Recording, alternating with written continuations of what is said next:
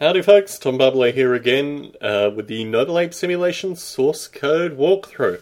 I'm going to intentionally avoid ApeScript for the time being, just because it's probably the most complicated. If you thought the file handling was complicated, ApeScript is going to be considerably more complicated in terms of how the underlying stuff within ApeScript works. That only leaves Noble threads in the Noble directory, and basically that does nothing currently. That's going to handle the atomic threading in the future, so not a lot to talk about there. So let's move on to the core directory, and this is the Noble Ape simulation course specifically. I'm going to start with land.c. Historically, land.c is probably the oldest source code within the simulation. It handles the land, it also handles the weather. The weather is a relatively modern addition. I had written a weather simulation separately from the Noble Ape simulation land data type.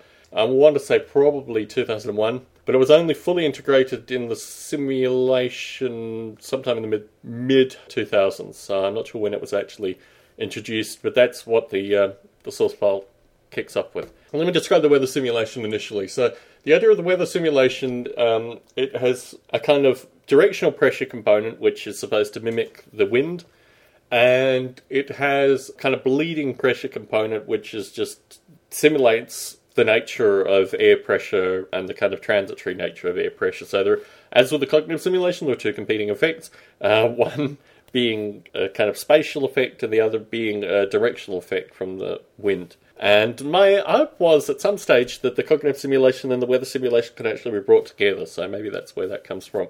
The idea in the weather simulation specifically is that you have these kind of pockets of humid air that are pressurized and become clouds, and then even more squeezed and become rain. So the difference between kind of clouds and rain is just an increase in kind of transitory pressure. I should also, it's going to start with weather cycle, but it's probably better to start with weather INIT just to give some background. So I'm actually going to do this out of order and go to weather INIT first. There's a lot of error handling, which I put into the simulation, and here it doesn't really do anything, and I need to really step back and remove some of it. So you'll see show error, land unset, weather unset. I guess at the time when I wrote this initially, error handling uber alles was kind of the background. There are never going to be any circumstances where the weather's going to hit this. I think I probably actually added it at a time where there was some talk about the simulation being exported to various libraries, and I just wanted to basically protect this stuff. But really, that error handling shouldn't be there. I'm talking about line 96, weather INIT, in land.c for folks who are scrambling to find it. Obviously, with regards to weather simulation, and particularly with regards to pressure mapping, the land surface is going to be one of the most important parts of constructing these pressure troughs, almost flow points, really, with regards to how the weather moves. And these are the two things that are set up in the atmosphere. The atmosphere contains both the kind of flow information and also how the pressure is affected at various points. So this is really the idea that the weather exists with a kind of land underneath and almost like a glass ceiling on top where this pressurized water vapor is kind of forced through, and where it's squeezed becomes clouds and then rain. So that's probably the easiest way to describe it. So the first thing we need to do is actually create a kind of rounded down version of the land. Now, the weather simulation is based on a grid which contains underneath it 2x2 of the land simulation. I should probably describe the variables. There is a transition between what is displayed on the screen, which in the map, which is a one-to-one, obviously, mapping of the land variables onto the map on the screen. And then for the Noble Ape's movement, there is in fact a far finer gradation. So there's this whole notion of coordinate and map throughout. But in the case of the weather simulation, the weather is actually two of the map points, either y equals one of the weather points, and the way it's displayed on the screen with regards to 2x2 dithering, makes it look like it's a one-to-one mapping from the land to the weather. It's not. Large reason for that was that there's so much calculation associated with the weather that if I did a one-to-one mapping with the land, it just didn't look right. And there are various other noise effects that come through the weather as well, and when there was a one-to-one mapping with the land, those noise effects were greater. There needs to be some kind of dampening almost because it's an integer weather simulation, but I probably said too much already associated with the weather simulation.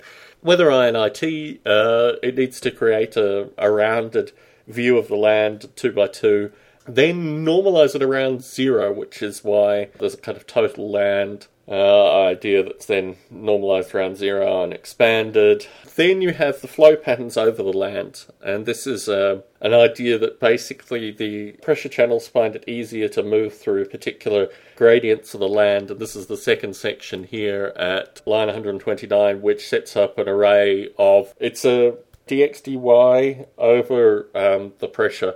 So you're taking a differential across one, differential across the other, combining those two, which is almost like a slip coefficient associated with how the weather will move over those sections. Another point I should make about the atmosphere is that it's really two separate arrays that are combined into one through this weather mem macro that just goes through and allocates it either in the kind of flow component or the underlying pressure component. So really it's almost a vector. I mean, the irony is one is really a scalar and the other is a scalar representation of a vector, and it works out. Having said that, with regards to how the land is mapped onto the atmosphere, it's then cleared at 129 because it doesn't actually need that information. The slip coefficient is all that it really needs, and it can use the part of the array that was previously used for the average land height as the actual weather pressure simulation component. So it was only rounded down by the 2x2 lamb points initially in order to create the slip coefficient, and it will use the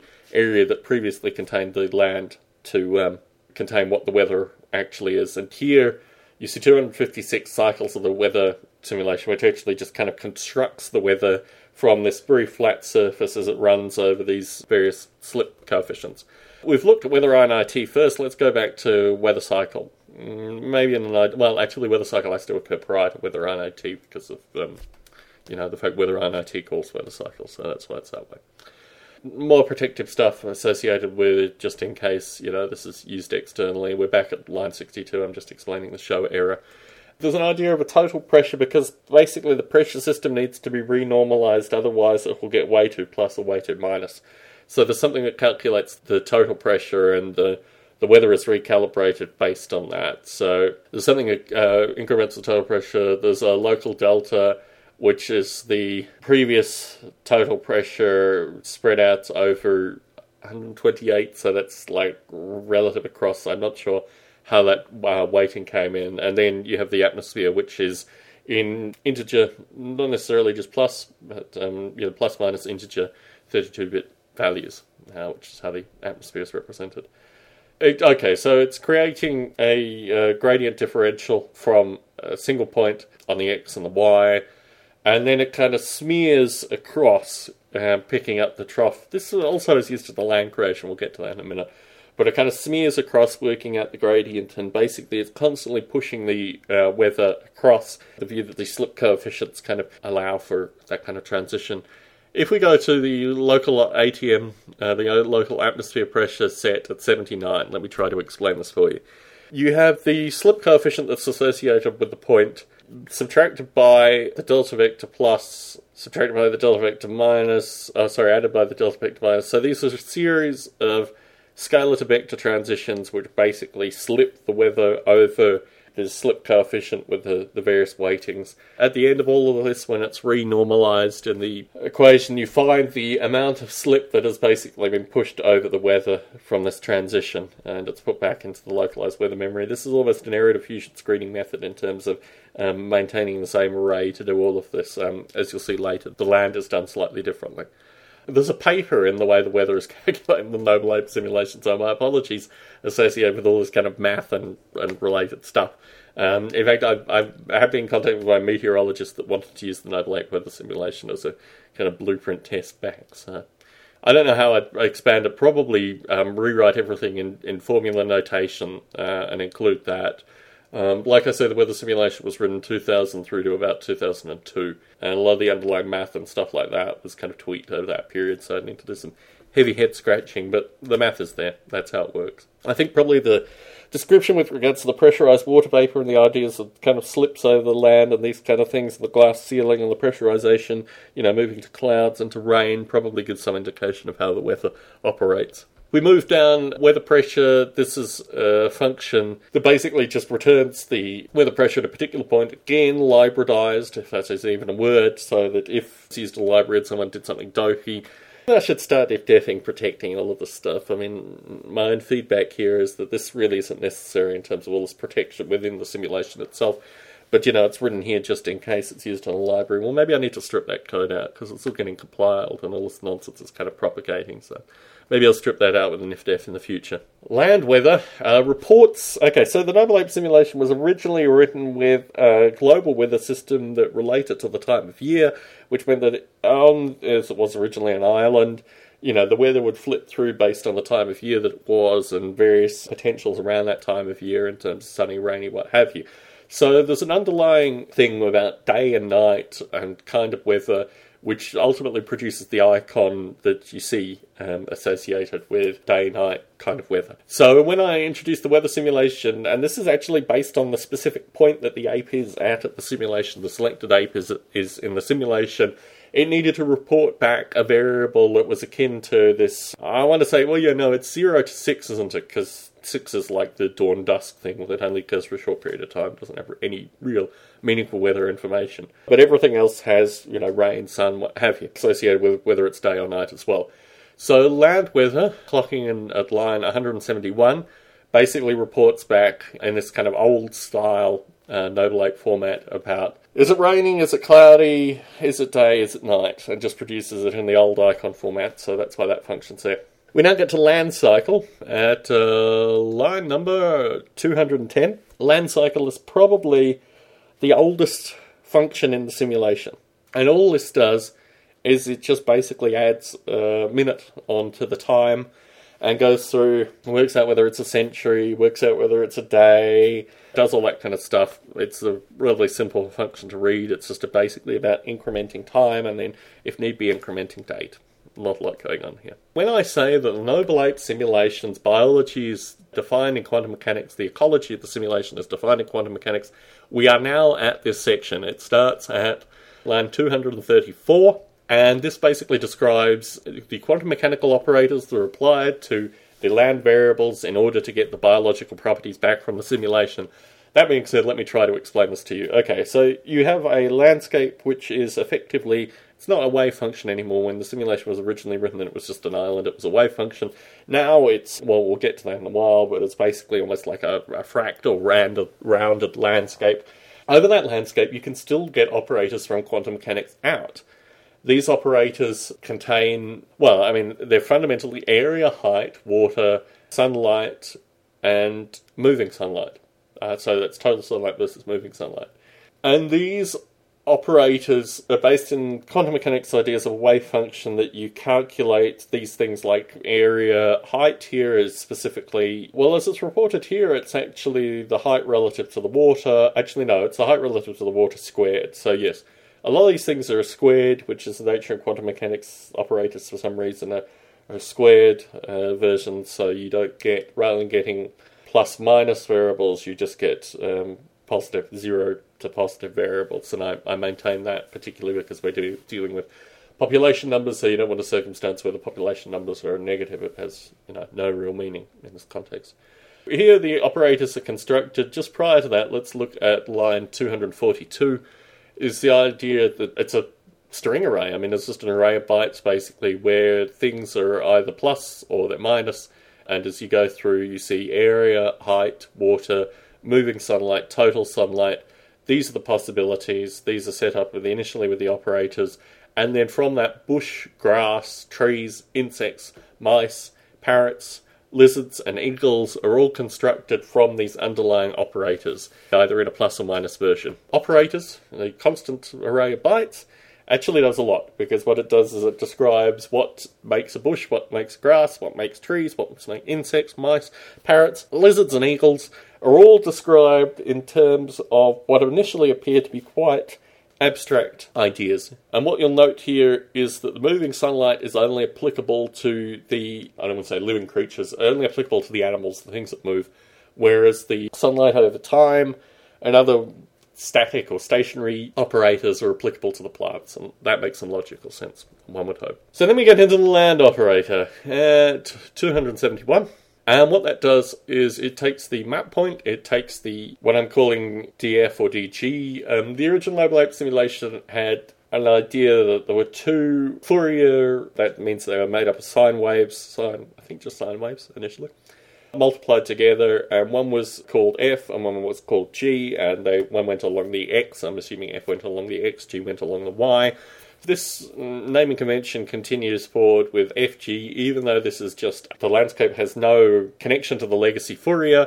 It's just F and G, basically, they're directional indicators. So where you have DF, it's effectively DX with the Y, and where you have DG, it is DY with the X. As you'll see here, you take the local X, local Y, which is FG, DFGG, which is a step in the X direction, FDG, which is a step in the Y direction, and so it begins. So to make DF and GG true, you've got to subtract the F and the G, which is 281 and 282 lines respectively.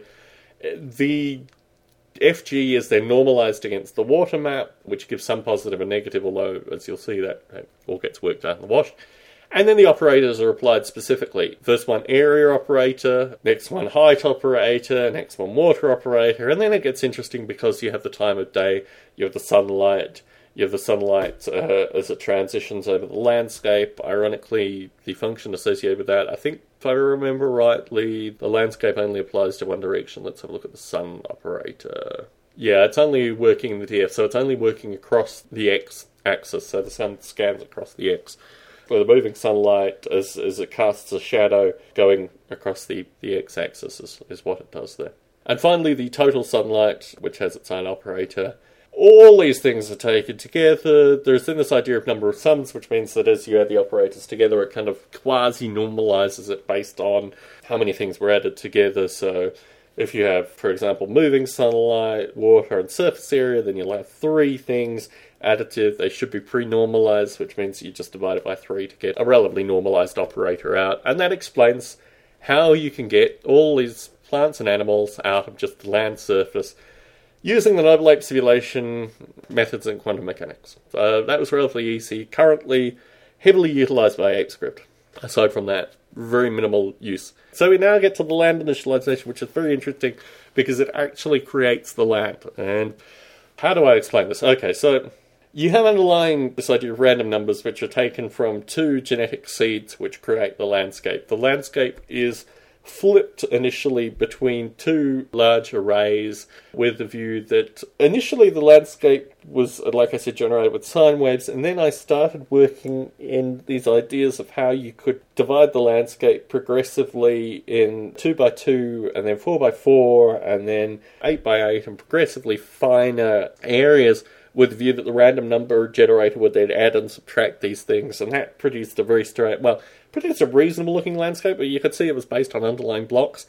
And then I decided that what I needed to do was include a 45-degree, again, binary division, but do that in, I think, odd cycles from memory. Describing how the landscape generation works is relatively non-trivial, bar to say that you have these ideas, these big squares that are progressively getting smaller, that are then either added or subtracted to based on the random number generator as it gets to a smaller and smaller resolution. There's also this 45-degree addition that's put in there.